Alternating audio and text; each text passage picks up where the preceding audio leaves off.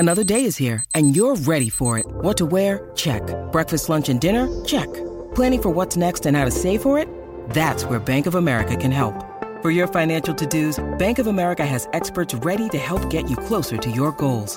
Get started at one of our local financial centers or 24/7 in our mobile banking app. Find a location near you at bankofamerica.com/talktous. What would you like the power to do? Mobile banking requires downloading the app and is only available for select devices. Message and data rates may apply. Bank of America NA, member FDIC. Palmerbet on the edge of the box. Oh, it's a straight-up screamer! Download our app today and enjoy straight-up screamers this FIFA World Cup with great odds, great promos and same-game multi at Palmerbet. Gamble responsibly. For Gamblers' Help, call 1-800-858-858.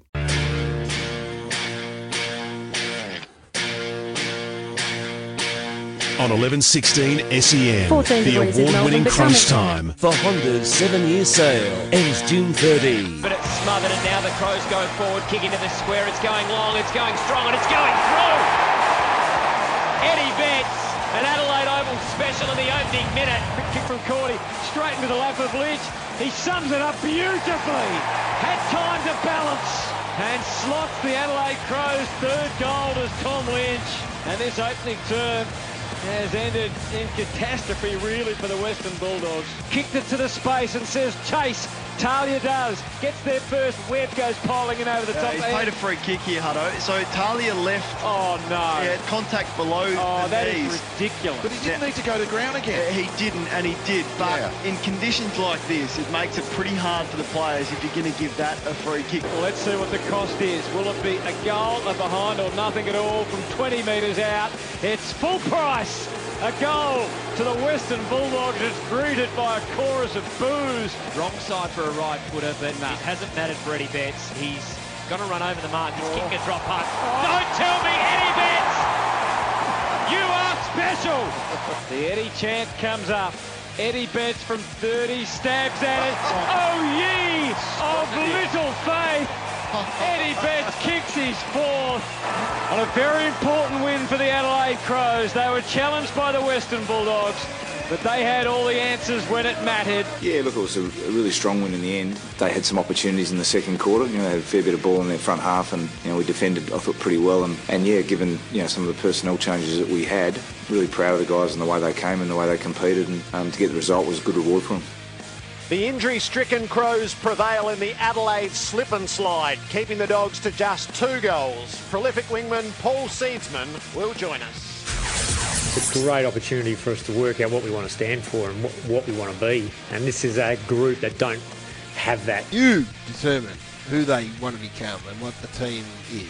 You determine it, John. You're the coach. It's just not gelling as a group the way we would have liked, and we're hurting more than anyone. So can't go pointing fingers, can't go blaming. We just stick tight and grit through this period together. I'm happy to, and the footy club, I think, and the team would be happy to cop criticism for actually executing the game plan that we'd all agreed upon and mush it dries, but the reality is we're not. It's an opportunity probably to create greater clarity and alignment across the coaching group. As we sit here, John Worsfold's career is on notice. I feel like we're aligned, all on the same page with where we want to head.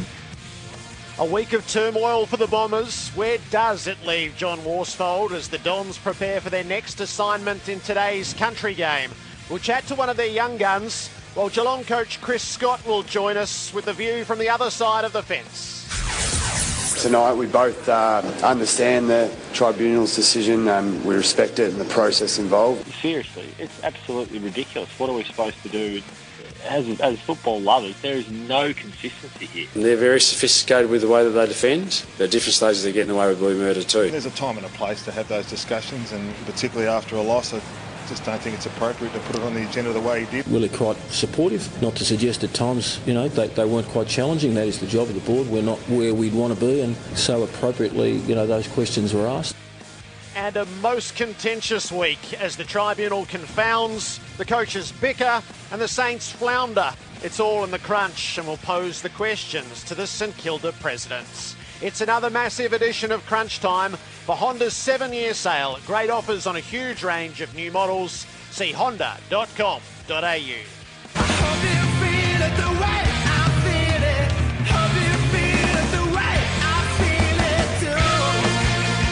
Good morning from outside the MCG. We're not too far from Gate 2. We are right in the thick of the 2018 Powercore Country Festival, which is ramping up, and a city kid could get an education on an afternoon like this. We're placed next to the Country Baked Potatoes, the Rockin' Donuts and Coffee, Tim Boone's finest ice cream. Right in front of us is a red Mustang with a cream hood. There are hay bales as far as the eye can see. There's a bit of surfing, there's a bit of solar cars, there's a bit of salami over in the far queue. And then we've got the stage next to us where soon the Black Sorrows, John Williamson and Michelle Gardner will be performing. Come down, have a look and join us on Crunch Time. Gerard Whateley with you.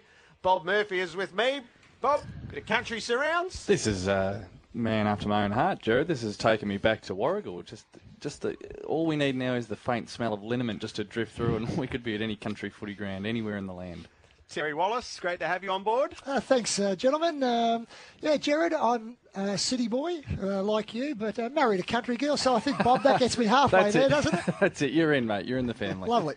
And Kane Cords, who's come over from Adelaide last night to put us right in the thick of what happened. Hello, Kane. Yeah, and not a country bone in my body anywhere, so I feel a little bit out of place here today. But yeah, I mean, a disappointing night last night, wasn't it, for a couple of reasons, the weather and the one-sided affair that it was. Felt like the Dogs were in the game, which we'll get to.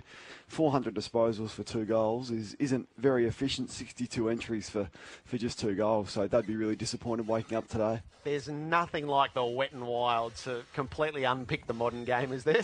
Well, and it is, and I just thought the tactics were so contrasting. Adelaide were dead set on kicking the footy and gaining territory, but the Bulldogs, I think they'd watched Collingwood, what they did to Adelaide in the wet a few weeks ago, earlier on in the season. They just wanted to handball a lot, and it looked as though they went in with the same game plan that they've had for the couple of years, despite the conditions, Bob. Yeah, interesting, wasn't it? Because when the Bulldogs are at their best, they do flick the ball around, but it wasn't just wet. It wasn't just wet football. It was you rarely see puddles on a football ground these days, but that's what we saw last night. So it'd be interesting to say if that was part of the plan. Because the other thing, of course, is when the pressure is there, teams do tend to overuse the handball, but it is a habit of the Dogs when they're at their best to flick the ball around. So it's an interesting. Well, you're spot on. I mean, it was plus 90 in hand passes for the evening. So I mean, that's extraordinary that you're plus 90 and then still get beaten by that much. Listen to Luke Beveridge in his press conference afterwards, and he said that wasn't necessarily their plan. That they did intend to kick the ball a little bit more, but it shows what an instinctive game it is. Old habits die hard. Absolutely. I mean, and you're spot on, Bob. You suggested about that's the way that they have played in the past. That's the way they've had their success. And as much as what the coach might want to say something to his players and sort of say, and I'm sure came half time, he would have said, "Come on, we've got to temper this a little bit and kick the ball more regularly," but just it never happened. The freshest news this morning is that Charlie Curnow is out of the Blues lineup for tomorrow with a tight cord, which I can't be the only one who's chuckling given the events of the week that we've just lived through, that would be happening. Could have saved a lot of heartache, especially for his mum. Pat Kerr comes in for his debut. So you could have actually sort of said, well, one Curnow is going to go down and one wasn't. we'll put up the hand. Charlie, we'll cut a deal. Cut a deal here.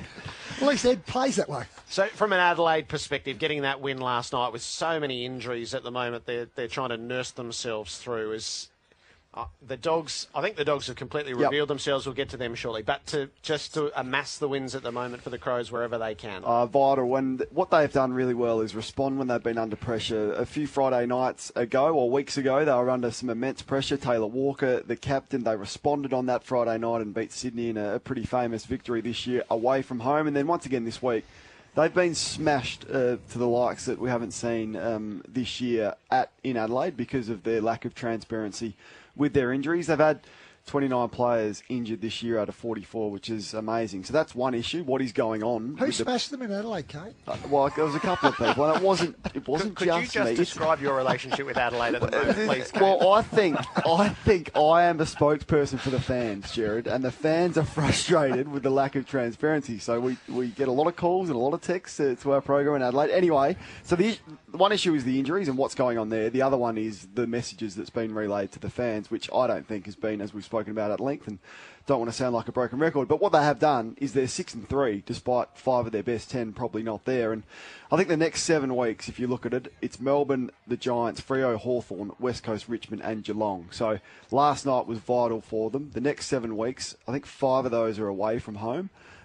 Will tell us exactly where Adelaide are. So if you're the coach, Terry, and week after week you're getting more soft tissue injuries, whose door are you banging on? Where are you searching for answers? I'm banging on the strength and conditioning and medical staff. I think it's a combined scenario, and I'm also having my coaching staff involved in that conversation as well, because they're dealing with the players. Look, you can have soft tissue injuries. That happens, it's part of the game. But when you start to have multiple, and we're talking about major multiple soft tissue injuries, you have every right as a coach, you have every right as a supporter to actually ask the questions of what is going on with my football club to have that many. There's a thing that every AFL club does now, Jared, where every player, every morning of their working life, they fill out back soreness, sleep, stress, anxiety. So that's not just for that day. That's for this situation. So they look back on the patterns and where the red flags were with certain players. They're looking for patterns of things that they could have altered or changed in their program to get to this. So the transparency is one issue. It is secondary, though, to identifying a cause and finding a solution, because it does have the capacity to bring their season undone, as they're getting through it as best they can. But to hear Taylor Walker last night is to realise that he's going to miss most of these crucial matches that you just identified, Kane. This was the coach, Don Pike, in the aftermath of the game last night on the injury front. Well, that was it. I sat in this room, on Wednesday morning, before a training session, and said, "Look, we're really hopeful that we're going to, these guys." And I expected 3 or 4 of those guys to play. Now, an hour and a half later, after a training session, they were more unlikely than likely. That's the changing dynamic of what we deal with. I'm loath in this environment to give predictions because I can get claimed that we're not being open or transparent. But the reality is, all those guys are a chance for next week, and that's probably about as much as I reckon we can say. But certainly, the way we train, the style of our training hasn't really been adjusted. There's a few things we've tweaked in our program. So there's that phase of a season where you've got to bunker down and wait for the reinforcements to arrive, and it feels like they're right in the thick of that, Terry. Well, they are, but in saying that, we've got to give them enormous credit for what they've been able to do. I sit back and I can't think of a side in recent times that's been able to replace so many players and do it so successfully. And they've done it 2 ways. I mean, some of the boys who we've seen last year, Seedsman played last year, Ellis Yeoman and Greenwood, but they've been able to take it to another step, particularly those 2 blokes last night in the middle of the ground. Bigger bodied players, when all of a sudden the Crouch boys are out, all of a sudden their opportunity presents itself and they step up, and that's what they've been able to do. Duday, playing some really good football, has been able to replace Lever, as Seedsman has been able to replace Brodie Smith in the side. And then they've been able to fill the holes. I mean, Fogarty, Gallucci, Paholke, Lockie Murphy have all done reasonable jobs coming into that lineup. So you're talking there about 8 players that are semi-replacement players that have been able to do a great job. And it was a night where you needed one of your guys to go, and Eddie Betts did that right from the start, Kane. He looked like the match winner from the opening minutes when he kicked that left foot goal on the boundary line. Cream rises to the top in those conditions, doesn't it? No one else on that ground could have done what he did last night. So his 4 goals, he kicked 4 straight. 3 of them were genuine sort of 1 out of 10 shots for your average punter like myself. For him, 9 out of 10 shots, and he nailed all of them. And on a night where the Bulldogs kicked 2 goals 14, he kicks 4 goals straight, 3 of them from near the boundary line, and he's clearly the match winner. It was the sort of performance that would have frustrated the Bulldogs players and coaches as it was happening. The boys are firing away. 14 points, and then you got a guy on the other end, Eddie Betts, who kicking him left foot from the boundary. Well, Hunter misses. Slotting them through. Hunter hardly makes a distance from 35, 40 metres out directly in front. Yeah, Johannesson kicks 0 goes 4, I think it was, and a couple of really gettable ones, and then Betts does that. But Jared, he needed to. He was 8 goals coming in last night from his 6 games. We hadn't seen the best of him at all. So I think my personal view on Adelaide is their forward line is too crowded when they're all fit. I think he's going to benefit from being the main man down there, working with Jenkins and Lynch with no McGovern and no Walker. Gives him some freedom to roam and do his thing. When they're all fit, the Adelaide forward line's too crowded, in my opinion. Are they still in everyone's premiership conversation? Certainly mine. Look, I certainly, so long as they can, through this period, they can keep themselves close enough, which they are at the moment doing so. As we said, the next 5 weeks will determine a little bit about that. But we only got to go to Richmond as the benchmark, and they're the only team that's beaten Richmond. So they're still in my calculations. The health, it's the health aspect is so important. You know, players talked about the B players who've come in and slotted into those spots.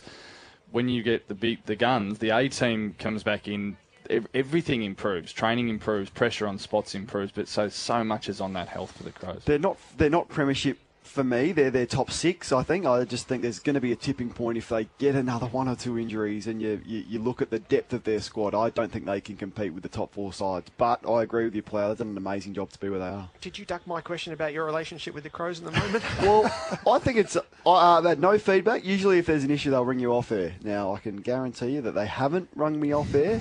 So that's a good sign, isn't it? We shook hands last night. I felt like portions of Don Pike post-match was a direct phone call to you. I haven't spoken to Don. Did Andrew Fagan change his plans to come in and take the questions from me last night? He was going to come in off the top. Now, he delayed that. He said that there was a pre-match function. But he fronted up. I wore my Port Adelaide cap to the game, which I was regretting when he walked into the... Well, I didn't realise we were going to have him live. Usually you do these things from the boundary line, but he came in live, and there I was in my Port Adelaide cap. So the Dogs side of things... I reckon they've won 3, but I did hear people saying they were back in form. Clearly, those people hadn't been watching them. They nearly got beaten by Brisbane, Gold Coast, Carlton, and to their eternal credit, they won all 3 of them. Yeah. That was what's on offer for them. They're pretty clearly pegged. They're just above the bottom group, aren't they? Yeah, I think they're just outside, that 10th, 11th sort of that bracket. I think the thing, people who've watched them, the Bulldogs haven't been a side to really bury sides, so they, when they fall in by a few goals, that's kind of what the Bulldogs do. I think their effort now is they've found their consistent effort. That was the thing really worrying early, was the yo-yoing of that's not the Bulldogs, and then it's back, it's gone again. Whereas the last month, it's like last night was again. The effort was there. They hunt in numbers, flicked the ball around, got their hands on the ball. But the lack of class that really showed out last night. Bob, one of the problems that I have with them in comparison to some sides in the competition is I don't know what their best side looks like. And that's a little bit of a concern to me. The better sides in the comp, you can nearly...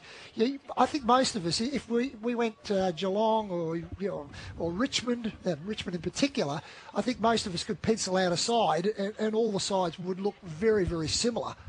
I'm not sure you can actually do that with the Bulldogs at the moment. It's a pretty even list, and that was a real strength, and the versatility. And Luke Beveridge, he rings the changes probably more than a lot of coaches, but it depends on what your perspective is. Like, is it even and they're versatile, or is it a bit like what you're saying? Is it what is the top 22? 5 of their next 6 are at Etihad, so that's their chance to build a position within the season. The 2 on the way to the bye are Collingwood and Melbourne. Yeah, and the style of footy they're playing, so instinctive to want to win the ball and flick it around, and that's how they can get the better of sides. So and that is Etihad. Etihad provides the better conditions, that there will be no puddles at Etihad, Jared. And Jack McRae continues to lead the way for them. Yeah, he's a star, and it's not. Jack has proved. I mean, he's in career best form at the moment, but he's done this before where he's won a lot of the ball. I don't think he's played it like this though, where he's won a lot of the ball. And watching him live, I didn't see them live last night, but the 2 weeks before that, his spoiling and defensive efforts and his ability just to will himself and his teammates to keep pushing forward. They probably don't get over the line in a couple of those tight wins without Jack McRae. And he's been able to do that, being tagged. Now, he didn't get tagged last week in the Lions game so much. Robinson tried to go with him after half-time. But in other games, he's been locked away from the outside. I can remember Bailey Banfield, really in his back pocket over in Fremantle. Yep. Obviously, last night again, they went to him straight away. So he's doing things that others aren't. When they've got the freedom, they're able to get the 40-plus possessions, but not when they're being sat on, and he's doing it both ways. How would you have felt getting up for the Monday review, Kane, if you were tagging someone and they had 36? How's your stress level? My limit was 20. If they got above 20, I was ready to jump off the bridge. Let alone 36. So that was the magical number. My tipping point was 20. Anything above that, it was a disaster. Well, funny thing, because that's Ben Jacobs' magical number at the moment. If you look at all his 6 results over the last 6 weeks, it basically ranks at exactly 20. All right, we'll touch base with the Crows next and then take the deep dive on the Bombers. The farmers market is taking shape outside the MCG as part of the Powercore Country Festival. The cinnamon donuts are just rolling off the rack over to our right. Those donuts and a coffee have got our name written all over them very shortly. So Paul Seedsman will be our guest next on Crunch Time. On 1116 SEN, the award-winning Crunch Time. For Honda's 7-year sale ends June 13. It is crunch time for Honda's 7-year sale. Great offers on a huge range of new models. See honda.com.au. We're at the 2018 Powercore Country Festival here at the MCG, which formally kicks off at 1, but the early arrivers have been well rewarded with hot cinnamon donuts with a bit of jam pumped into them. Well, I've got to that say, makes all the difference. Jerry, I've got to say that I think since I was a teenager coming to the MCG would have been the last time I had a hot jam donut. It's like time travel. They are magnificent. Rockin' donuts and coffee, we salute you. Now, nobody is taking more ground in the competition these days than Paul Seedsman on a wing for the Crows. He's with us on Crunch Time. Paul, good morning. Good morning, guys. How are you? Very well. When it rains, what changes? What's the talk in the rooms just before you run out and it's dumping rain on the Adelaide Oval? Yeah, no, she was pretty wet last night. But no, we just talk about getting the ball forward and taking, territory and playing the game in our half, trying not to overuse it at stoppage, which I thought we did pretty well last night. So do you drop some of the more sophisticated aspects that you would normally bring to a game? Yeah, definitely. I think it simplifies it. Just got to be strong in the contest and get the ball moving forward, in any way, shape or form, whether it's a kick off the ground, punching it forward, just trying to get that momentum behind the ball. Do you enjoy playing in the wet? It's not too bad. Last night was pretty wet. I don't think I've played in such consistent rain for half an hour like I did last night. So it's a bit cold when it stopped and the wind was up, but no, apart from that, it goes all right. Yeah, you're allowed to say no. That didn't look like much fun at all, I don't think, Bob. Paul, Bob here. I was just wondering, we were talking earlier about the Bulldogs, using so much of the handball. Do you think did that seem to you out there like it was part of their planning, or was it the Crows' pressure? Which one do you think it was? We scouted to them, seeing recently they like flicking it around, especially at stoppage, they exit through handball. So we expected that, and then maybe thought that they would change that up a little bit with the conditions, but they stuck to their game plan, which allowed us, invited the pressure from us, which we were able to bring, which was really pleasing. And what about the injury paranoia out at Adelaide, Paul? You're in incredible form at the moment, one of the informed players of the competition with your metres gained. You had some injury problems in the past. Is there any paranoia from yourself when you see so many of your teammates go down? Oh, no, not really. I just back in the work that I've been able to do over the pre-season and through the last 18 months. Last year was really important in setting me up for that. So I've been able to build some trust in my body. Injuries happen. Unfortunately, we've had a few of them to start the year, but everyone's doing what they can to stop that, and hopefully going forward. Last night we got through unscathed, so a few more weeks of that and we'll be right. Paul, you're out of contract and believe you've started negotiations with the club. How's that progressing, and are you going to be rewarded for this outstanding form?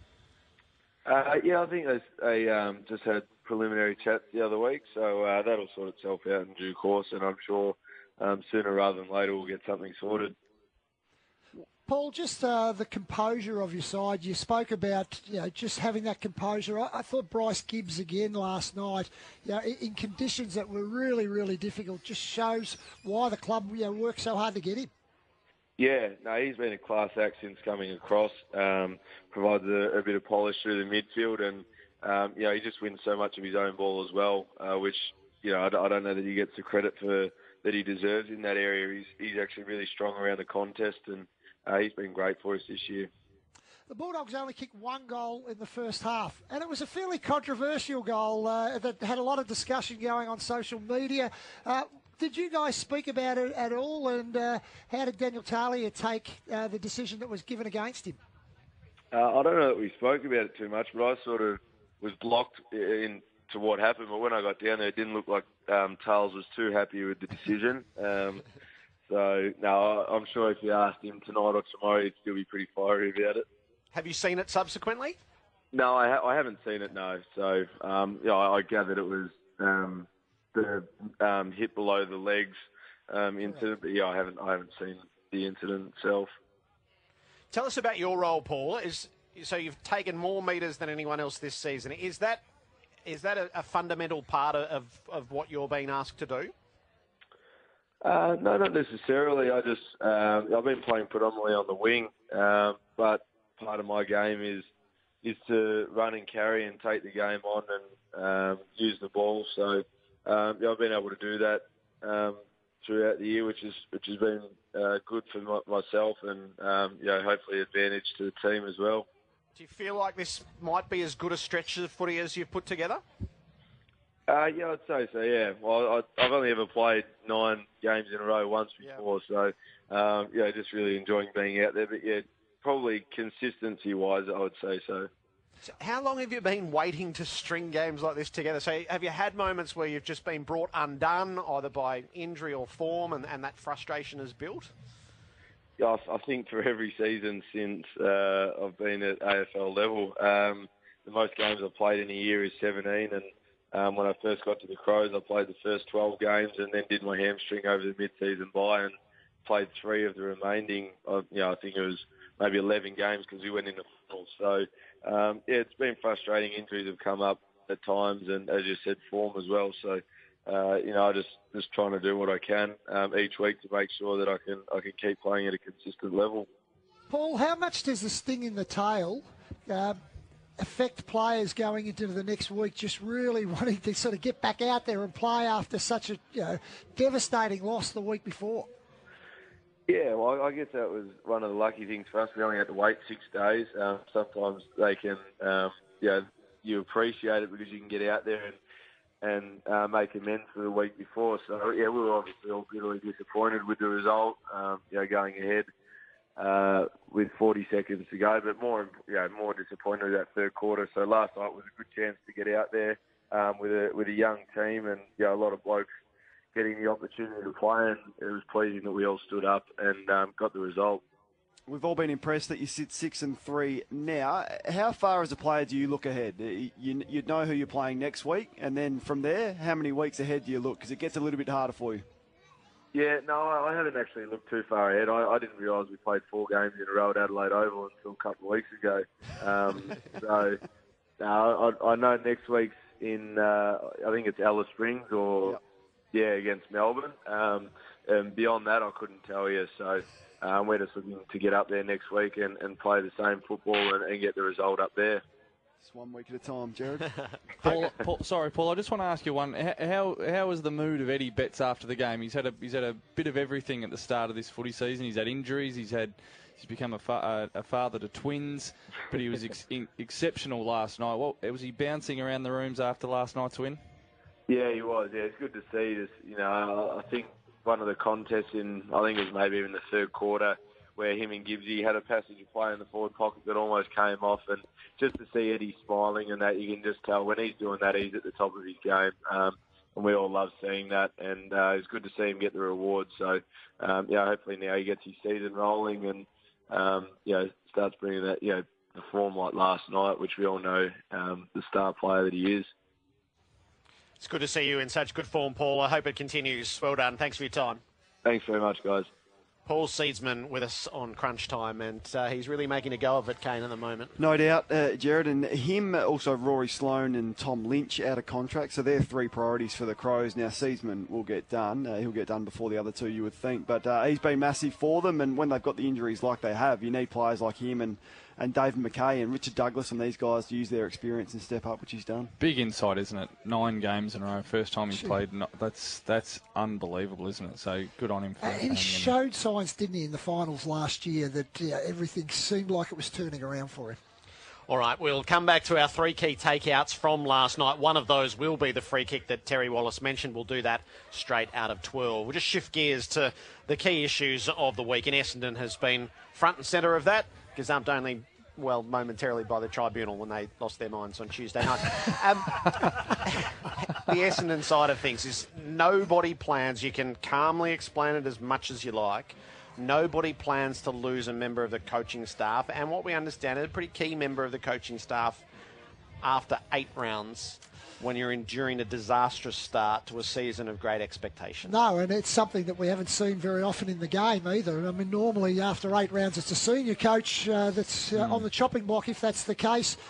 Not very often that in my memory can I remember a key strategy member of the team leaving the football club. And it was a surprise to me, I must say.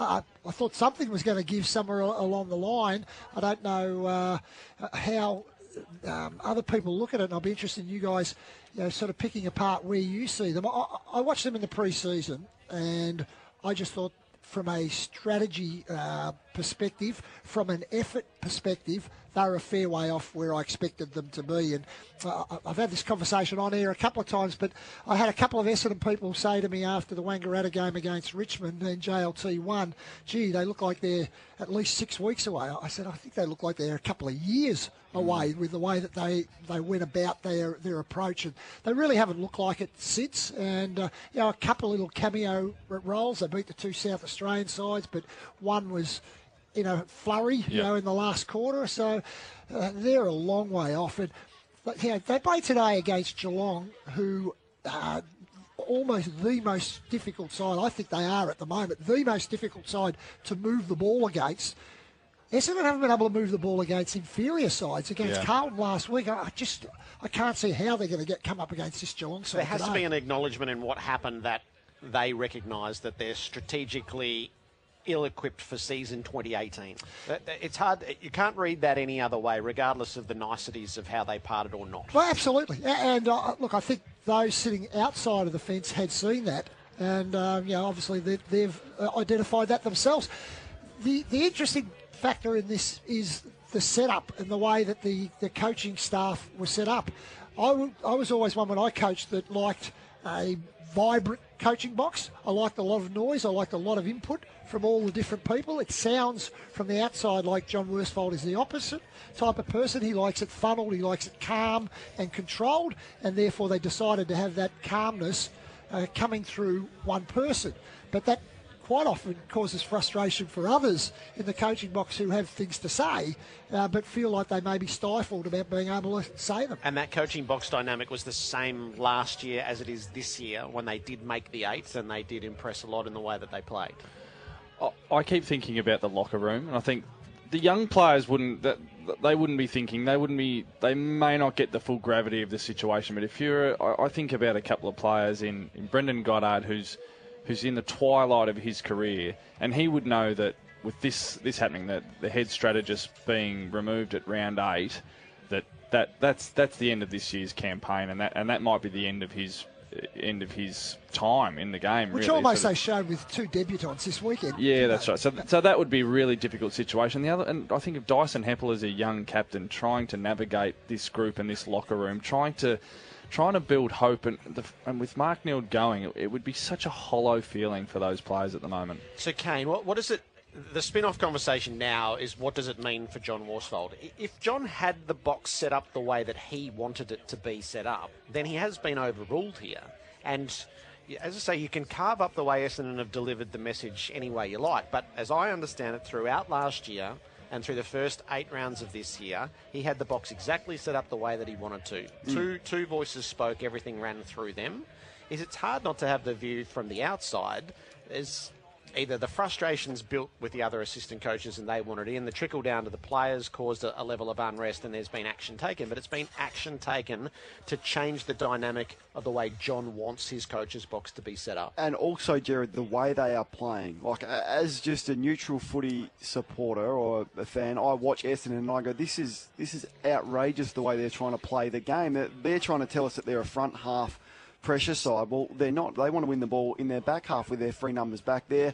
When they get it, they don't know what to do with it. They handball happy. They don't have lead-up options. They look under pressure the whole time. So if he's the head strategist, I can only imagine that the board watching Essendon play, like I am, are thinking, well, what game style are we actually trying to play here? And he's taken responsibility for that and the confusion with the way that they are playing. We'll come back to Essendon as we go. It's the Bombers' choice to provide Andy McGrath for interview today, so the rising star of last year. It's their choice that's the club representative that we will be interviewing shortly. It's crunch time for Honda's 7-year sale. Great offers. On 1116 SEN, the award-winning Crunch Time. For Honda's 7-year sale. Ends June 30. We're outside the MCG, just around from Gate 2 and next to the Country Baked Potatoes stand, and in front of us is the Mustang. We're at the 2018 Powercore Country Festival. Crunch time for Honda's 7-year sale. Great offers on a huge range of new models. See honda.com.au. We're here because of today's country game, which pits Essendon against Geelong. And from the Bombers side of things, the rising star from last year, Andy McGrath, is our guest. Andy, welcome to Crunch Time. Hey guys, thanks for having me. Great to be here. So 2017 was such an exciting year, so much went right, got your first taste of the finals. 2018, team's in a bit of a rut, things not going as you would have imagined. Just give us an idea from a young man's point of view. What's the difference like from when things are going really well to when it's a struggle? Yeah, obviously the 2 years have been quite different to me. Coming into an AFL club, you don't really know what to expect. So last year, I guess I sort of thought that would be the norm, and this year's obviously quite a lot different. I guess the main difference is we've changed a few things structurally with our game plan, and I think the reason we're falling down is just not sticking to that and not all being on the same page and executing it to the best of our ability. I reckon that's where we're falling down. So what are the week-to-week conversations around that, Andy? We've spent the last probably 6 weeks talking about what we're doing wrong, how we can rectify that, and we all know the answers. But executing it on game day has been our problem. Probably since the Fremantle game, we've had quarters where we've done it, but we just have failed to do it consistently over 4 quarters. So you're watching at the moment with the calf injury, or when you're out there, can you sense when it goes awry? And does that unleash a sense of frustration? Or we know we're not supposed to be doing this? I think it's far easier watching it from the stands and noticing what's going wrong, but on the field, it can sometimes be hard. There's a lot going on. You got a lot of things going through your head, but it has been a little bit frustrating, especially last week, because we know how hard we're all working towards achieving what we want to achieve, but just the inability to do it on game day, and it's definitely not through a lack of effort. I can't put my finger on exactly what it is, but I think we're working towards it now. We're training a lot better. We usually train it during the week, but then have struggled to implement it on the Saturday or Sunday games. Andy, how did you find out Mark Neal had lost his job, and were you shocked? It was a little bit of a surprise to the playing group. We were told by Mark, first of all, on I think it was Monday when we first came into the club.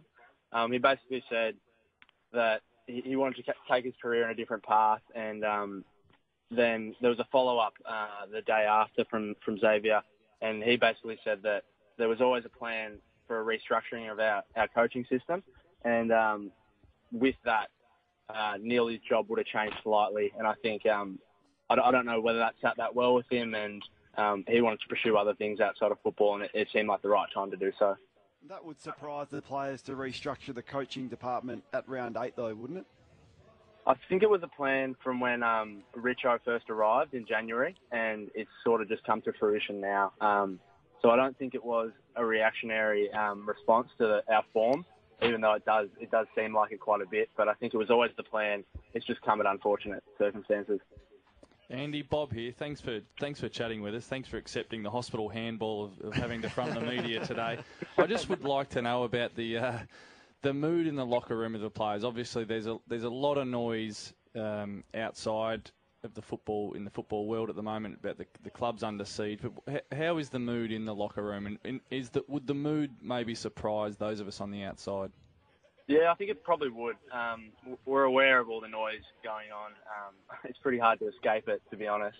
But I think the mood within the club is relatively positive for what we're going through. We're aware that we're in a form slump and we're in a bit of a rut at the moment. But there's no point sulking or worrying about that too much. And we're just trying to stick together as much as possible.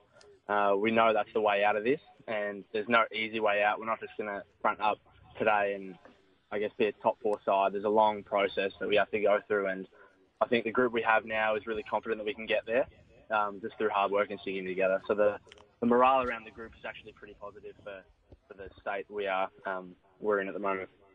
You've painted a really good picture, Andy, of the process and you guys sticking together and working your way through it. But has there been any break in routine? Often when clubs and teams are in a real slump or they're under siege, like I said, that there's often, something, an activity or a moment at training where they break the routine. Has there been anything like that out at Windy Hill in the last week or so? Not massively, no. I think Woosh has just put it on us, really, that our skills weren't up to scratch the first, probably up until now, I reckon. And Woosh really put that on us, challenged us whether we were skillful and talented enough to be AFL footballers. And most of the boys have really responded to that and have been working a lot harder after hours, before work hours, just to rectify those mistakes that we're making in games. But there hasn't been a dramatic shift in the way we've gone about things, if that answers your question. Andy, John also said at his press conference last week that you players have to set the standards or set what you want to become going into the future. Was there any discussion about that during the week? Because, really, from outside, some people were sort of saying, well, is that the senior coach's role to set that standard, or is it all in and all-encompassing that should be set? Was anything spoken about that during the week? There has been a little bit, more so players have driven that. Dyson's come into our development group meetings a few times, which is first to third year players, and has basically said that we're driving the standards at the moment, and it should probably be the other way around. He apologised on his behalf for not setting a good enough example in his eyes, but I guess everyone's in the same boat. I don't think Dyson has set a foot wrong this whole season from a leadership point of view. But we're all there supporting him. It's not one individual's fault over another. I think we're all in it to drive that standard, and we all have to play a part. Andy, when will you be back? Hopeful next week, but if not, the week after, I think. And there's a couple of youngsters from your development group, the 1 to 3 year players who get their crack at it today. How will you feel watching Jordan Ridley and Dylan Clark make their league debuts?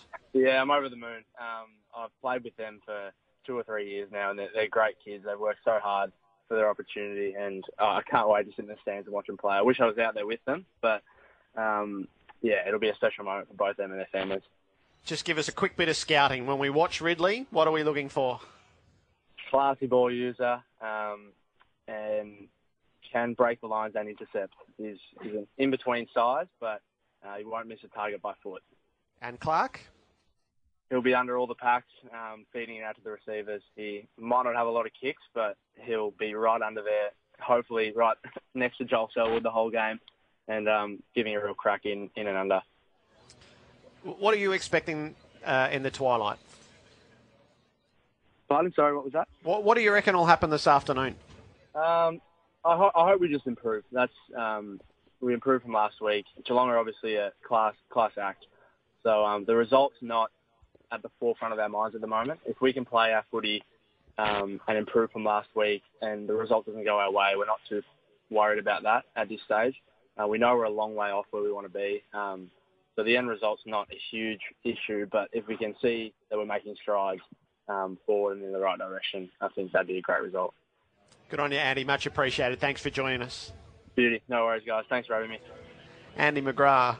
That is an incredible insight from a second-year player. Wow, yeah. Just incredible. There's a couple of takeouts for me. I'll just quickly give it, just so you understand how that's come to be, is We're part of Croc Media. Croc Media is the official broadcaster of the country game. In that deal was interviews with Essendon and Geelong. It was believed that we would have both senior coaches, and that moved during the week. It was likely it was going to be the chief executive, and this morning it was last year's rising star, and he has carried himself superbly and provided an insight that you wouldn't get from the more senior figures. Well, you understand why he's a rising star of the competition last year. I mean, just a very, very level young man. A couple of takeouts for me.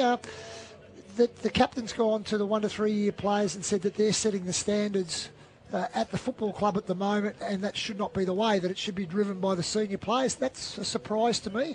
And that the coach has said, from your questioning, Kane, that the skill level of his playing group is just not up to really AFL standards. It's amazing as well. When you look at the trade period, if you have said to Essendon they just want to compete today, they're not worried about winning. They'll be happy with the competitive loss today in round 9 after who they recruited in the off-season shows how far they have fallen. Now, we love the honesty, Jerry, but it just goes to show how quickly it can turn, because we've all said that they're pushing for top 4 this year.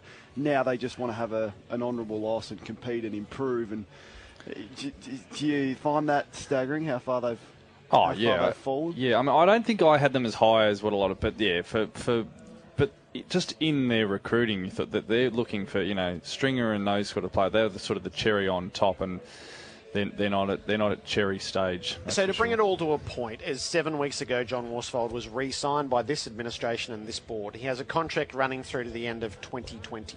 Is his job on the line in the short term?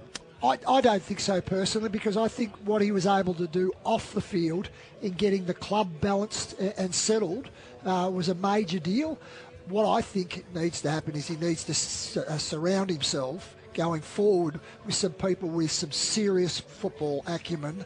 And that's not to say that he hasn't got that, but the game changes so quickly that I just think that he needs to get the right people around him, because they are being left behind strategy-wise. Kane, is John Worsfold's job on the line in the short term? Looks to me like a Richmond model. When Hardwick at the end of 2016 finished 13th, every assistant coach pretty much lost their job. They get a new set in. That's what I think will happen at Essendon, but I think Woosha will still be the main man, and I agree with you, Plough. Yeah, it seems to be. Is this just the reboot of the Worsfold tenure Mark II, to see, pardon the pun, with who they bring in and what structure they bring in? I don't think he's under the pump. What do you think, Jared?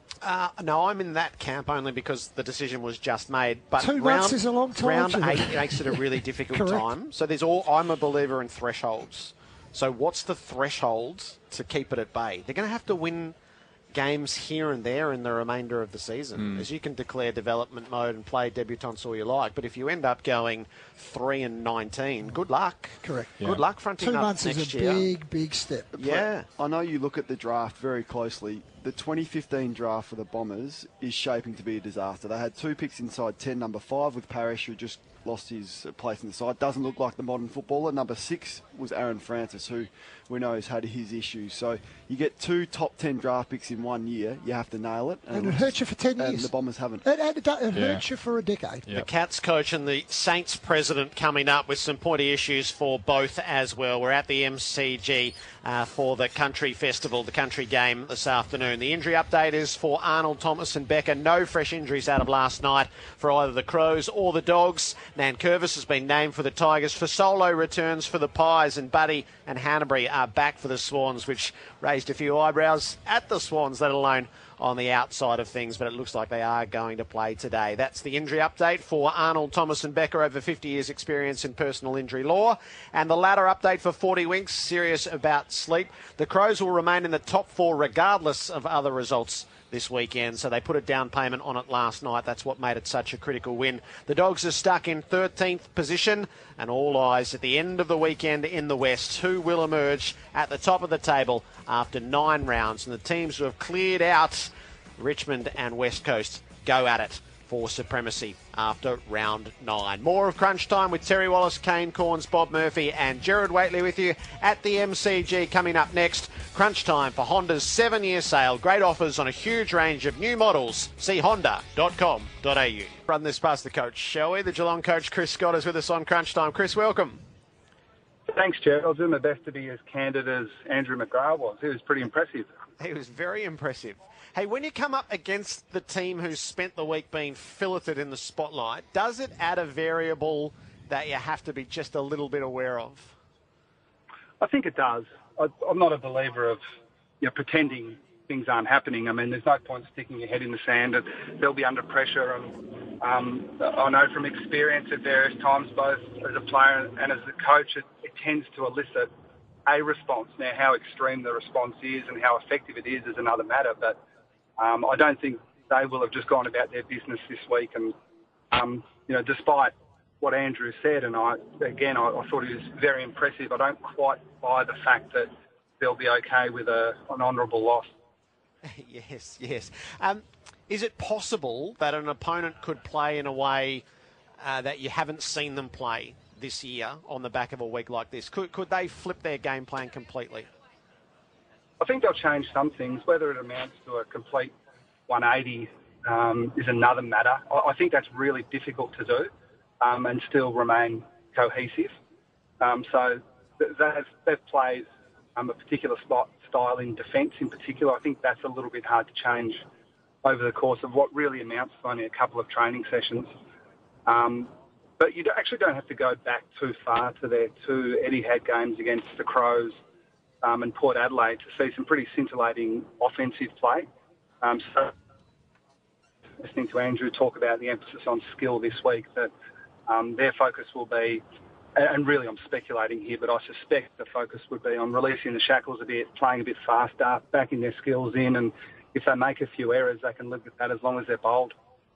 Chris, with the exception of one quarter over a 5-week period, you'd be very comfortable, I would think, with the way that your defensive structures are going in and whatever they're doing. I think that you should be reasonably confident that what you guys are doing yourselves can counter it. I hope so, Plough. I should say I'm never comfortable as a coach. Whenever you let your guard down, particularly defensively as we did, it was more complicated than just our defence against Sydney in that last quarter. But, it can be, especially with a young, inexperienced group, which we still do have, it can be a mistake to just assume that everything will keep tracking the way you've been playing. So what we have emphasised, the things that we've been doing well, acknowledge the threats that are really possible if Essendon can play the way they did against the two Adelaide teams. So, we think structurally we've been standing up pretty well, but unfortunately you've got to start from zero every week and prove you can do it again. Just on a bigger picture thing for the Geelong fans listening to us, you played in a couple of preliminary finals in a row. We've seen sides in this competition not necessarily need to finish 1 and 2 with recent years to be able to win it. Is it just posturing yourself and winning enough games and getting things absolutely right towards the back half of the year that the Geelong Football Club needs to look at? Well, hopefully. I think it's a mistake at round 9 to make assumptions that we're going to be good enough at the end of the year. We are, at least in terms of personnel, a different team to the one we've been in previous years. And we think we've got the potential to improve quite a bit. So if we do finish high enough, and I think you're right that it's probably shifted a little bit from the past in that you needed to be top 4, but if we're close enough and we're playing our best footy, I think at this stage I'd give us a chance. And that's different to where we've been the last couple of years when, for one reason or another, we just weren't at our best when it counted the most. And I think with an even competition, particularly up in the top 10 or 12 teams, it's not necessarily who the best team has been across the course of a year, but it's who's the best in that sort of last 4 to 6 weeks. Chris, one of the talking points this week is Adelaide's injuries and their perceived lack of transparency with that. What responsibility do you have as a club to give the accurate information to your fans in your eyes? I actually caught a little bit of your show the other morning and was interested in the discussion. And I guess I'm probably 50-50 on it. I'm probably not quite of the view that I think you have, which is that clubs have an obligation to their supporters and the wider football public to be completely transparent. And I think for the most part, I guess if transparency includes being really clear when you're not sure, then that's okay. But I think being a little bit uncertain and grey on things is more a reflection of the fact that very rarely do we have certainty with injury, as opposed to being deliberately evasive. I think particularly with long-term players it's hard, but I think we do have an obligation there to the wider football public to give a bit of clarity on where their guys are at. Now, by definition, the outlook's going to be a little hazy, but when supporters don't see players play for a long, long period of time, I think we do have a duty to say, look, they're still plugging away. As Bob would know, rehab's a very lonely place, and those guys can be a bit out of sight, out of mind. So I think it's a good thing for the footballing public to try to put as much on the table, but we'd never do that at the expense of what's best for the individual or for the team. And there are those obvious examples where a player's got an issue that we don't want the rest of the competition knowing about. I would really rail against being forced to be completely transparent in that situation. So your late changes, you've had a number this year. What percentage do you think, if you've had 10, just say I'm plucking that number just to make it easy, what percent would be strategic and what percent would just be forced with an hour or so to go pre-bounce? You can't think of one that was strategic. So in that, I can understand that people get frustrated that they've put their Supercoach team in, their dream team in, even had a punt on the footy, and the team they thought was playing is not playing. But it's also a little frustrating for us that we have players that, are really racing the clock to get up, and yet we need to put a team in Thursday afternoon before we play Sunday afternoon. And I don't really care if people get frustrated, to be frank. The rules are really clear. You need to put a squad in. If you want to change your squad, you've got to let the AFL and the opposition know. And 90 minutes before the game, you finalise who your 22 are. And even in that pre-90-minute period, if you get an injury, as we have had a couple of times in the warm-up, you've got every right to change them. So, I guess I'm aware of some of the frustration. I just don't really care. At the umpire contact issue, Chris, we've ended up with 4 guilty verdicts, 2 fines and 2 suspensions. Have we reached a satisfactory position at the end of 2 weeks or an unsatisfactory position? I'm not sure. I'm clearly biased, and there's no system of restorative justice in our procedure. So the fact that Tom's missed the game can't be changed. We were very, very comfortable that it was the right message to send across the competition. Just a little confusing that what was right one week didn't appear to be right the next. So I think it's probably more flaws in the procedure and the system rather than what the AFL think is appropriate and what's not. I don't think there's any doubt across the competition that players shouldn't touch umpires. I think there's a fair bit of doubt around players going out of their way to touch umpires deliberately. As I've said in the last week or two, I think the 2 recently retired players who got with you would attest to the fact that there's a fair bit of inconsequential contact with players and umpires all the time. And I thought it was instructive that 2 of the umpires involved in these issues, both involving the Curnow brothers, said they didn't have a problem with the contact. And I thought that was a refreshing approach for them to take. As Peter Ryan said in The Age, we don't want the umpires cruising around in the Pope-mobile. Yes. He argued the contention that the 3 subsequent decisions were right and the Hawkins, what applied in the Hawkins case was actually the outlier. That's what was wrong. Are you of that view? And I think that was pre-AFL appeal. So it was? Yeah, I think his contention was that a fine would have been appropriate in all of those cases. And if that was deemed to be a strong enough message to the rest of the competition, then yeah, I would have been comfortable with that. And I must admit, that was my impression of the way it was tracking with Hawkins until the last minute.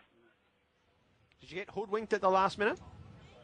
Well, I'm not really the person to ask, and I'm genuinely not being evasive here. I just don't get involved in the nitty-gritty of the tribunal defence. But, yeah, my understanding was that it was looking like a fine, and then I got the message late that it didn't look like that. So, I mean, one could make the correlation between maybe a little bit of public pressure and the look of the game and a twist in strategy from those in charge. Did you get any feedback after the first meeting of the competition committee? So Geelong has the president and Paddy Dangerfield as the president of the AFLPA on. Did you like the sound, the tone of the meeting and the ideas that are on the table? Yeah, Ryan Cook, Simon Lloyd and I caught up with Paddy Dangerfield and Colin Carter, who, as you said, are on the committee, and they gave us a bit of an update into the discussions.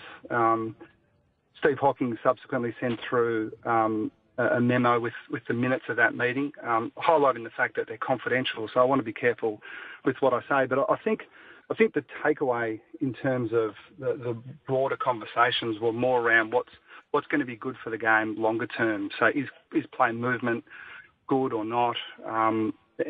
Do we want to make the game more attractive if we possibly can? What's the risks to making tweaks to try to achieve that aim? It sounded very, very global, big picture stuff to me. And do you think that will have the impact that I suspect Steve Hocking wants it to have? Yeah, I think it will. I think it's a really responsible way of collaborating with the people who are involved in the game. I think I've been very strong of the view in the last 5 years that there's been the perception that the coaches want to influence the rules of the game. That's a harder one to defend in the last week or so, I must admit. But I mean, at least I'll speak for myself. My position is that the coaches have a big say in how the game's played tactically. So it's prudent to ask the question, if there are tweaks made to the game, what's the likely tactical response? But at no stage should coaches be trying to dictate, particular rules or particular changes to the rules. And from my perspective, I just don't trust myself to be unbiased in that view. I'm unashamedly a Geelong person, and I want what's best for Geelong first. Now, even if I try to set that aside and say, no, I'm thinking about the game in this particular instance, I just don't think anyone's good enough to completely separate that bias. Chris, how difficult will it be later in the season to get your best side? What is your best side lined up against each other? Because you've got some excellent players that are out, but they're going to be marginally underdone. How is that going to marry together? It's going to be a tough one. It's a situation that we've probably wrestled with the last couple of years as well, Terry. So it's not saying we've got the answer necessarily, but we at least have a little bit of experience with it.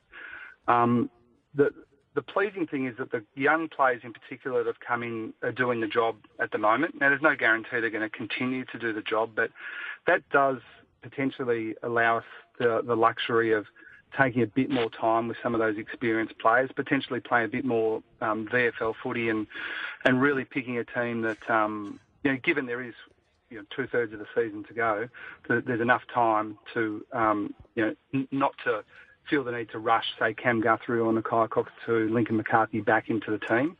But, I mean, the best team, I think all coaches, assistant coaches included, through the pre-season would muck around with what their best 22 looks like. And the 22 that I had sketched out in November is completely different to the one we're putting out on the park at the moment. And there's no reason to suggest that the best 22 later in the year will be different again. And, the trap is to sort of look at the names, on the whiteboard and get seduced by what they've done in the past. And that can be a mistake because you tend to overlook what, Jack Henry and, Lockie Fogarty and, Sava Radigali are doing right now. What do you do for the rest of the day, Chris, before it starts? What time do you get here? Well, if I had my way, Jared, I'd only be there about 40 minutes before game time. But Sophia Samatas, our assistant GM, gets a bit nervous. So I'll be there about 2 hours before and try to stay out of everyone's way because I think my anxiety can rub off on the others. So I think there's so much as a coach that you want to do in the final 3 or 4 hours before the game, in my experience, very, very little of it is worthwhile. So, to a large extent, until the siren goes, let's just try to relax and get out of the way. All right, we'll see how it goes. Thanks for your time again, Chris. No, thanks. Pleasure. Thanks, guys.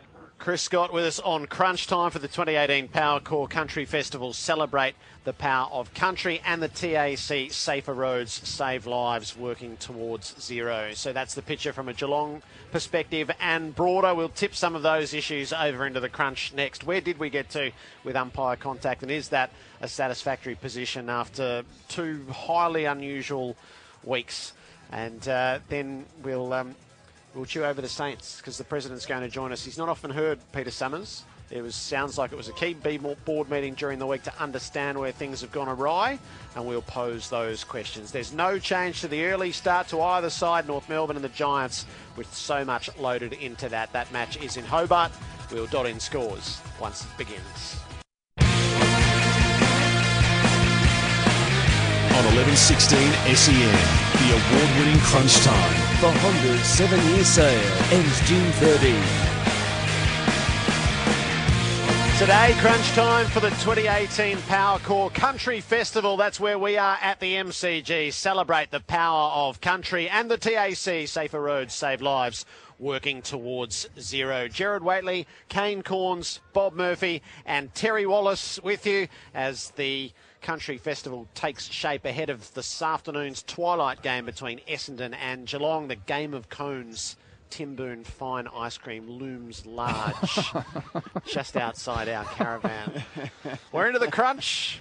The key issues of the week in footy. Are the consequences for umpire contacts any clearer?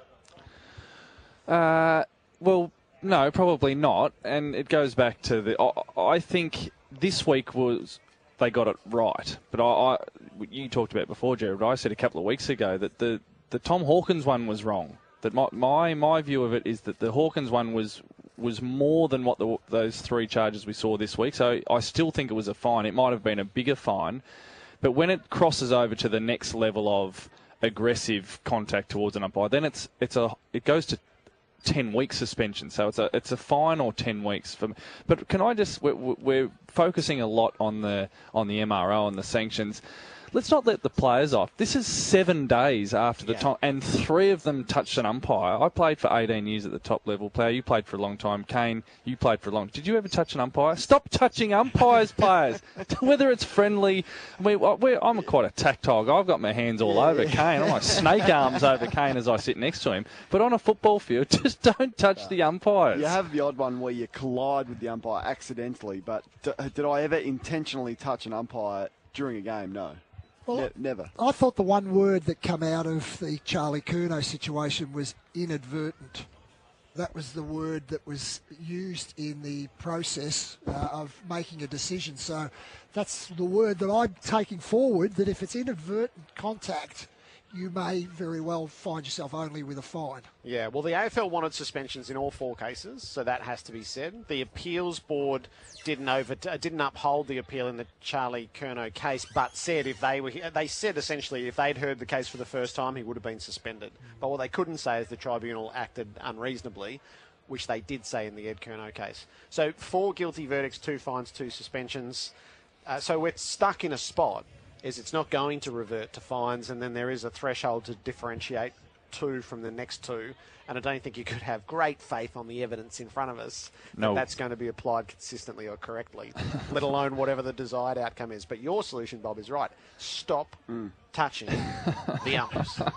Should Patrick Dangerfield feel free to speak his mind, Kane? Of course he should. Of course he should. It was refreshing. I think we are critical when players say nothing and they're boring, and then we're outraged when they finally say something. So, but also, he's from the podium he's the president correct. of the Players He's Association. From so authority. Correct. And we want to hear what the players have got to say, as we heard from Andy McGrath just then, who was terrific. So he's free to.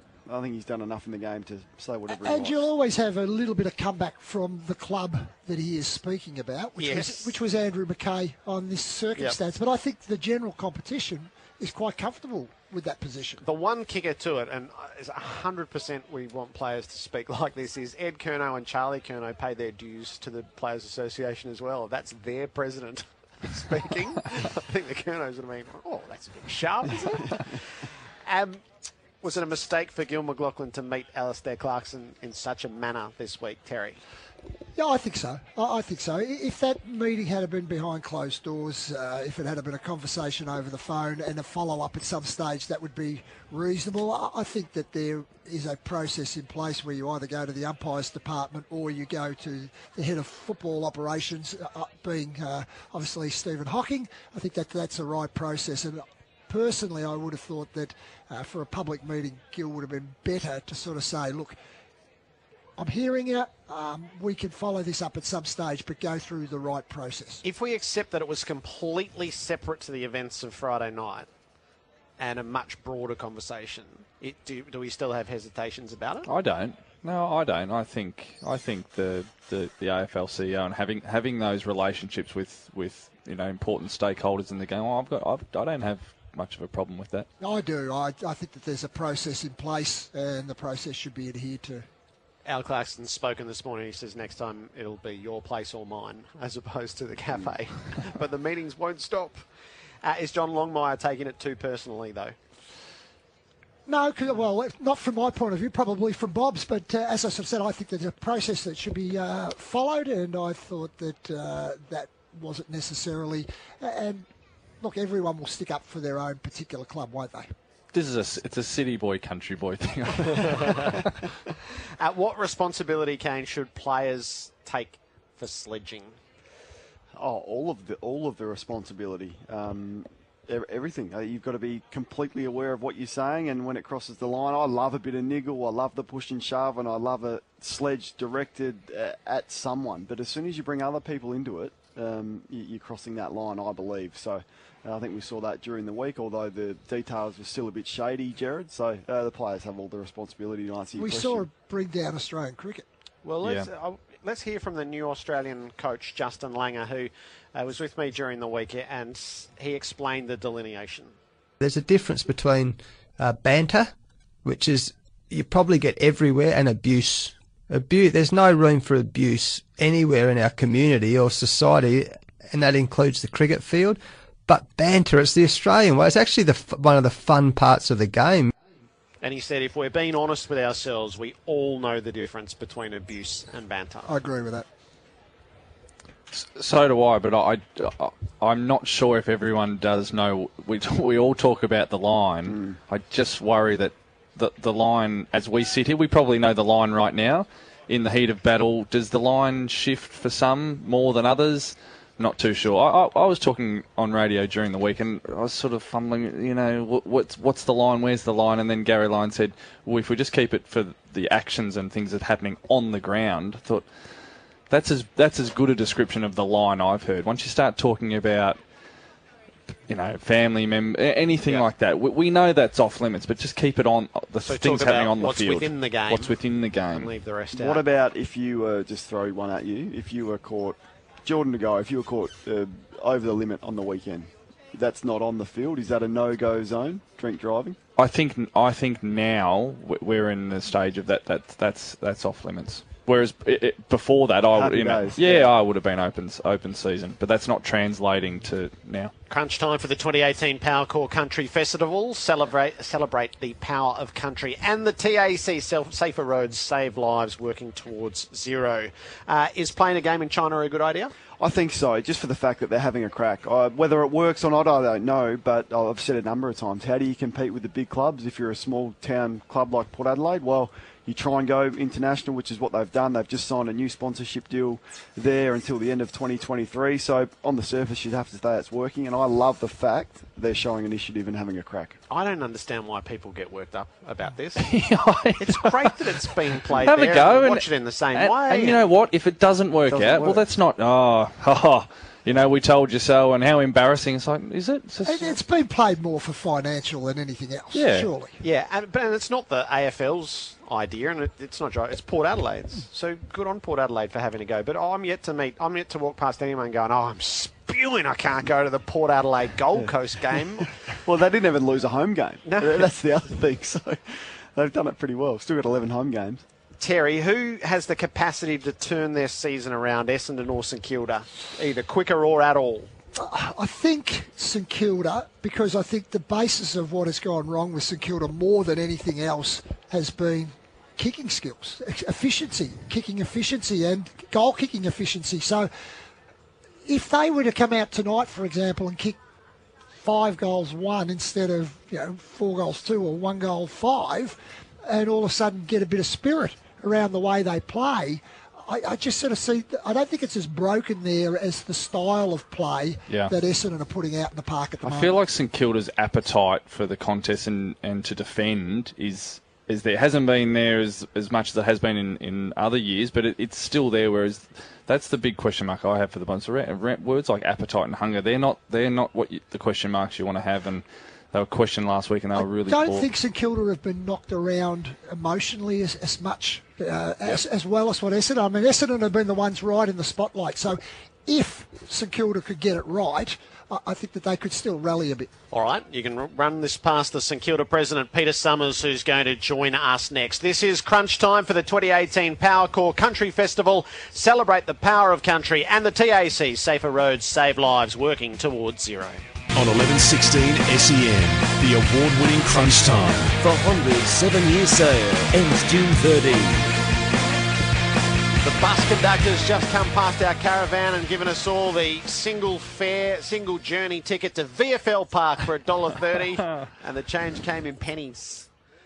We are at the Powercore Country Festival. That's where Crunch Time has been presented from, celebrating the power of country and also the TAC, Safer Roads, Save Lives, working towards zero. This officially kicks off in 15 minutes' time, but it's well and truly underway with a farmers market. There'll be entertainment. There's a real slice of the country in metropolitan Melbourne this afternoon. St Kilda have been a talking point, not as intense as Essendon, which we have indulged in through this episode of Crunch Time so far. There was a board meeting held the other night. Alan Richardson spoke about it being a challenging environment. Well, it should be when you haven't won a game since round 1. Peter Summers is the president of the Saints. Peter, welcome to Crunch Time. Thanks, guys. Out of that board meeting, Peter, are you clearer as to why the team has been less successful than you would have hoped in 2018 so far? Yes, we are, but maybe a bit of context around it. It was a scheduled board meeting, but you don't need a rocket scientist to know that football would have got a lot greater focus at this meeting. And one of the things that we did during the off-season, we brought in Simon Lethlean as General Manager of Football, and I'm not sure if you remember, one of the motivations around Simon's appointment was to change the role which we previously had between talent identification and management and football operations, and to create a role that sat right across the football, all areas of football. So while we don't like where we're at, that's for sure. It was a really good opportunity for Simon, being in the role for 5 months, with that expanded role that sits right across the football. He's an experienced and well-respected administrator, and bringing a fresh set of eyes, he really was able to give us a really good insight into it. And on Thursday, he and Alan presented their assessment of the first 8 weeks. They looked at what they thought was working, what hasn't been working. They outlined some of the small changes that had already been made. And it was a good and open, honest discussion about areas we think we need to improve. So yes, sorry, go. How serious is the situation then, Peter? The assessment was, if you take it the absolute in terms of numbers, when you get the start of the year, we know it's serious in terms of football sense. But in terms of the bigger club and taking considered views, I think what came out of that meeting was a really good sense of, as I said, what's working and what hasn't been. But it was very much around the fact that we believe it's around getting to the level that we need, we know we can play at. I suppose, we set some very ambitious goals, and we don't back away from those at all. But I think where we're at right now is a reflection of not meeting our capabilities more than having set expectations that are beyond those capabilities. So do you expect it to turn, or do you have to take action to get it to turn? No, I think that, football's a moving thing. There's always change of all type, but it is very much of the expectation that the concentration on those areas that will see improvement and getting us back to achieving what we can and what we know we are capable of, and importantly point out what we've demonstrated well enough over the last couple of years we can do. We need to get to that level and do that consistently. That is certainly where the emphasis and the belief is. But the problem is right now it's one around performing to our expectations. Do you remain resolute that the coach that you extended during the most recent off-season is the man to be able to lead St Kilda to where it wants to go? Absolutely. Alan, he's brought great leadership, he's brought great integrity, coaching experience to our football club, and we remain absolutely confident that he's the right person to take this group forward. Were you right to extend him? Absolutely. As I said, for the exact same reasons I just said then, we believe that he's exactly the right person we need. Peter, can you explain why your goal kicking was an issue last year? You go and get a specific coach for that reason, and it has gone backwards, in fact, in performance since that.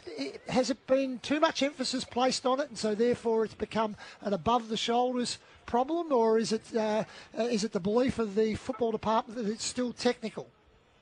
I think it's to some extent it's a bit of a mystery, Terry. I mean, it was clearly one of the things that we, going into the off-season, there are a number of things we did in the off-season we identified as needing to continue our development as a club, and goal kicking was one of them. And I think everyone supported the decision we did to bring in Ben. I think the question now is, and I think the belief is that was absolutely the right thing to do. I don't think that's a question. That no doubt it was the right thing to do, but it's around other results yet to come. I mean, some of those things we know, and we've seen that in other clubs around work, particularly around that mental side of the game, various things. They don't always happen overnight. Some adjustments take time to come through. We're confident that we did the right thing. We're confident that the results will be seen. It's frustrating they haven't been seen quickly. We all share that frustration, but that's one of those things I think from a board point of view and the people you look at to make those considered and rational decisions about, do you need to change, or do you just need to be patient and make sure that you support the structures that are in place? And I think in our goal kicking, it's certainly in that category of support and believe that it will turn. Yeah, Peter, and I'm not critical at all of the decision to bring Ben on board.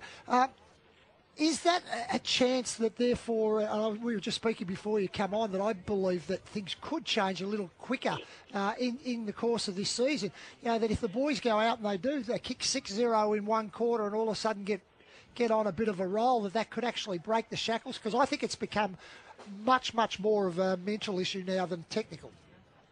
Yeah, possibly, but look, talking football to me is a dangerous thing, guys. You're sort of obviously smarter people in the game than me, and I've welcome your views on it as well. But what I observe is, the third quarter last week where we've been criticised around our skills and around goal kicking. But part of that was we've got a game plan that goes fast, that opens you up to errors occasionally.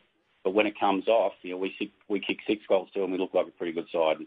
The last quarter against the Giants, we were well and truly the side that in the end that could win that game, and that was because, again, in that last quarter we kick accurately. So there's clearly a big part of our underperformance this year and being below expectations is we're not getting reward for effort. So you're right, if you get that reward for effort, it's not just the fact that it impacts the outcome of the game, but it impacts everything that happens around you. So it's a key component without a doubt. Peter, you haven't played finals since 2011. This season looks a write-off. When do you expect, what is your expectation for your side to make the finals again? How long? That's not. This is about this season. We put out a statement where we expect to be right now. That statement holds. We believe that we've done enough work to be the sort of side that we want to be, and all of our efforts right now are around achieving what we think we can achieve. That's sort of like a resetting the goal type comment. We're not in that space at all. So what is the stated goal, Peter? We said when we set out a plan that we expected to be around top 4 and a side that competed at the start of the year. We believed that if we got consistency right, we were a side that would compete week in, week out with everyone. We've shown that. The Richmond result last year, we've beaten GWS, we've drawn with them this year.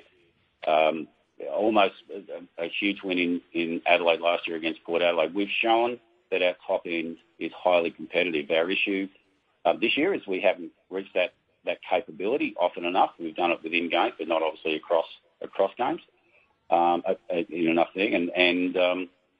And consistency, which has been something in the last couple of years. So they're the two areas we think that we need to continue to work on. We did things in the off-season. We continue to do it. There was a focus of the sort of things that were discussed at the board meeting on Thursday, and we continue to believe that if we get those things right, then we will be the side that we expect and want to be. So have you grossly overestimated your capabilities because you've won 1 out of your first 8 clearly, and you don't look like the side that you believe you can be? Well, I think I've just answered that. We believe we can be the side that we've said we can be. We believe that if we get those things right, we know when we've demonstrated this isn't really sort of based on just a sort of forward look when you've got a young group. This belief in what we've got is based on what we've seen many times over the last couple of seasons. We've seen what our top end does. We've seen what we are capable of doing. We've seen it this year, unfortunately, as I said, for quarters, and they've been very impressive quarters. The issue is not that. The issue is of overestimating ability. The issue to us is how do we perform to our capabilities. Can you give us a snapshot, Peter? How costly is it to the club as a whole to have the team go through a dip like this at the start of a year? Yeah, look, the AFL model doesn't matter who you are. The model is obviously has an element of on-field performance that impacts on you. One of the things that has been really pleasing for me has been to see the hard work that's happened over the last 5 years to build that resilience in our business. And we entered this season with record membership. We've got a really strong group of sponsors around the new Etihad deal that we were really, really strong that we needed to get that.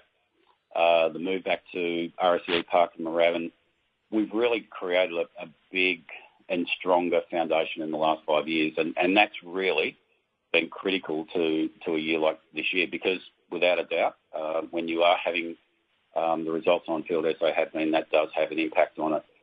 I think our sort of feeling right now is that it's disappointing, but it's more around what it's done to halt momentum because going into round one even, we've moved into RSEA Park, moved back there days leading into round one. There was been some fantastic work done around the club. And yet, no doubt, once the season got underway and some of the results came through, that has halted momentum. But equally, as you were sort of talking a bit before about goal kicking and turning things around, we believe that if we start hitting the sort of performance levels that we expect, that'll turn around pretty quickly too. Peter, we appreciate your time. Thanks. Thanks very much. Peter Summers is the St Kilda president. Kane, are they being delusional? I think so. Yeah, I think they're overestimating their capabilities. All right, we are at the MCG. We're finishing up here. Crunch time has been for the 2018 Powercore Country Festival. Celebrate the power of country and the TAC Safer Roads Save Lives working towards zero. The pork pies have arrived from the tools of the trade. Get down to the MCG and enjoy. Want to witness the world's biggest football game? Head to iCanWin.com.au, predict Australia's score with a crystal ball, and it could be you and a friend at the FIFA World Cup Qatar 2022 semi-finals, all thanks to McDonald's. Maccas, together and loving it. TNCs apply.